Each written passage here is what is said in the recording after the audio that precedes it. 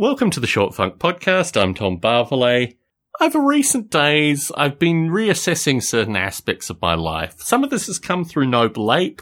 I've been spending more time in the Noble Ape source code. I want to pull together a Noble Ape web server that's coherent and actually can interact with a Noble Ape client. And in this light, I've been learning various things, exploring various things, and just getting it together in such a way that when I do the broad translation of the Noble Ape simulation, it'll be in a form that others can participate in as well. I don't know what the time frame is associated with this thing. I've got to do a lot of reading and a bit of research and put some stuff together. But the emotion that I have associated with this project seems to be relatively productive. And it's something that I think will motivate code in a relatively short time frame. Historically, I've rewritten the simulation in Java in order to do this server-side Noble Ape experiment. But based on where the young folk are, based on where the kids today are hanging out, I'm going to rewrite it in a JavaScript variation called Node.js, which has been around for a few years now, a couple and a half at least, but has grown in momentum, grown in energy, and grown in interest that I think could easily pick up the Noble Ape simulation and run with it as well.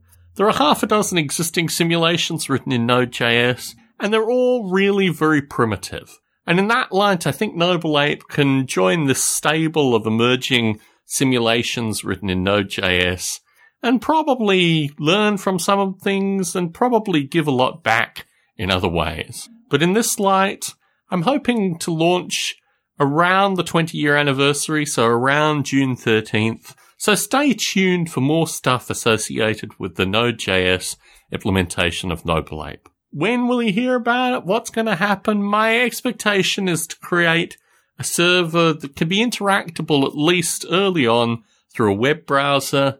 A lot of the information is not going to be particularly interesting. It's going to be lots and lots of text. But the nutritional nature of the text, and in particular for those that have used the Noble Ape simulation historically, you'll understand immediately what I'm trying to get at with this implementation.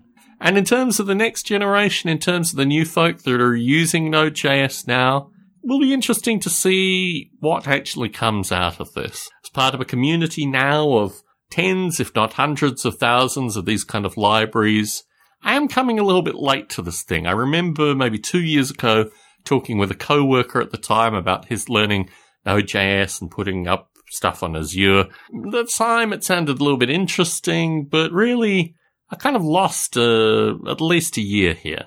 So I'm playing catch up slightly. But I know my JavaScript, and quite frankly, the extensions and the stuff that I need to add to JavaScript in order to make Node.js, superficially, initially, it looks interesting, it looks different, but it's going to be a lot of additional JavaScript code that basically the Noble Ape simulation lends itself to anyway.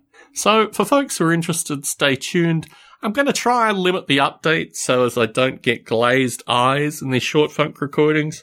But I assume probably 1 out of 15, maybe 1 out of 30 of these short funks will be updates associated with this thing. Tom Barvelet in San Jose, signing out.